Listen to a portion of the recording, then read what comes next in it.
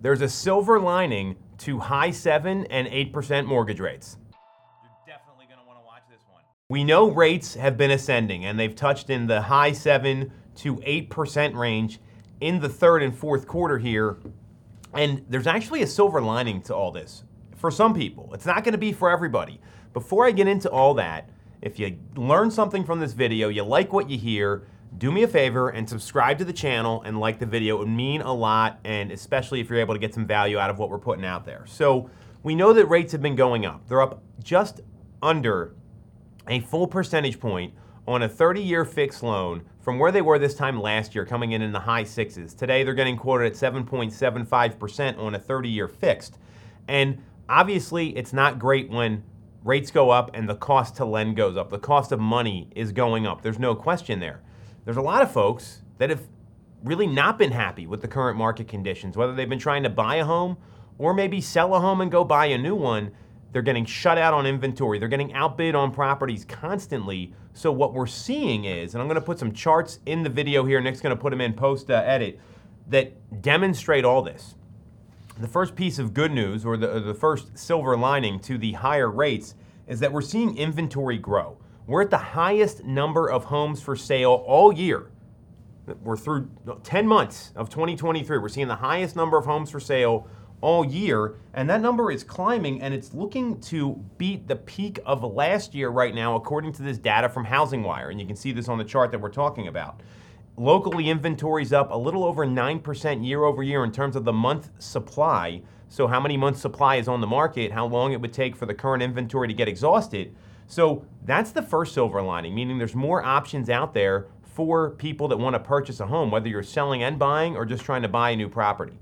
The second piece of silver lining is that a lot of folks just don't want to get into bidding wars. They don't want to get in these competitive situations.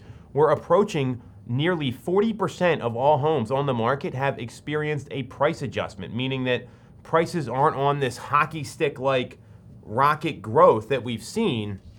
We're seeing that not everything's selling. I mean, literally months ago, you hear things from people that say, well, everything's selling above the asking price. I have to get into a bidding war on everything. And that's not the case right now. What we're seeing happen is that the market is adjusting to a more normal appreciation. We're projected to see a little over 2% appreciation next year, a little over 3% appreciation at the end of this year, year over year in the US. So we're seeing prices continue to go up, just not at that bananas clip that we saw from 2020 up until where we are right now, where home values went up 49% since the pandemic, according to Zillow. So we're seeing prices appreciate at a more normal rate, which is going to help people that want to buy or want to sell their home and buy a new one. You're not dealing with that incredible year-over-year growth, and you'll see that in the chart that we put up as well. So those are two pieces of silver lining there. Here's the other thing to think about, is that when rates go up, you see people back off in the market. That causes less buyers to enter the market, and we're not seeing a demand problem. You can see from a lot of the data that we're talking about, demand is still there. We're still seeing homes locally in the suburbs sell right at or just above 100% of the asking price. In Philadelphia, it's closer to 97%. So we're seeing that there's demand when homes are priced properly. There's also people backing out of the market entirely. And when rates do come down, there will be more competition because more people are going to jump back into the market.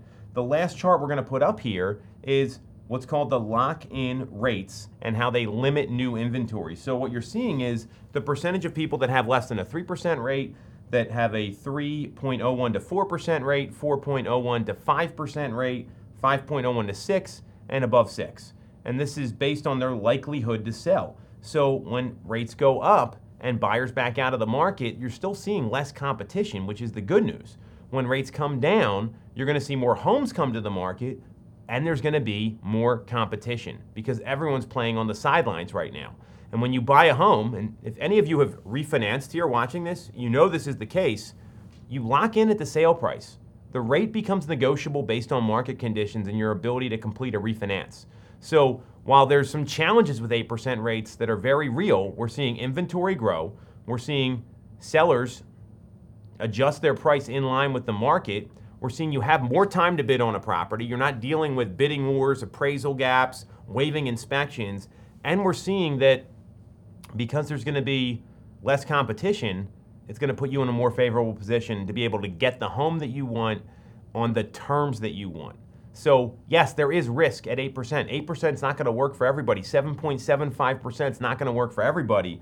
What this is going to do, and what's going to be really important here for you, is that it might help you get into the home you want. And if you're going to be there the next 15, 20 years, or even the next 10, 11 years, and you expect 3 to 5% appreciation year over year, we're going to put up our final chart here, which is what the predictions are for the next 5 years, according to the Home Price Expectation Survey, which is a survey of 100 plus economists around the country that predict pricing.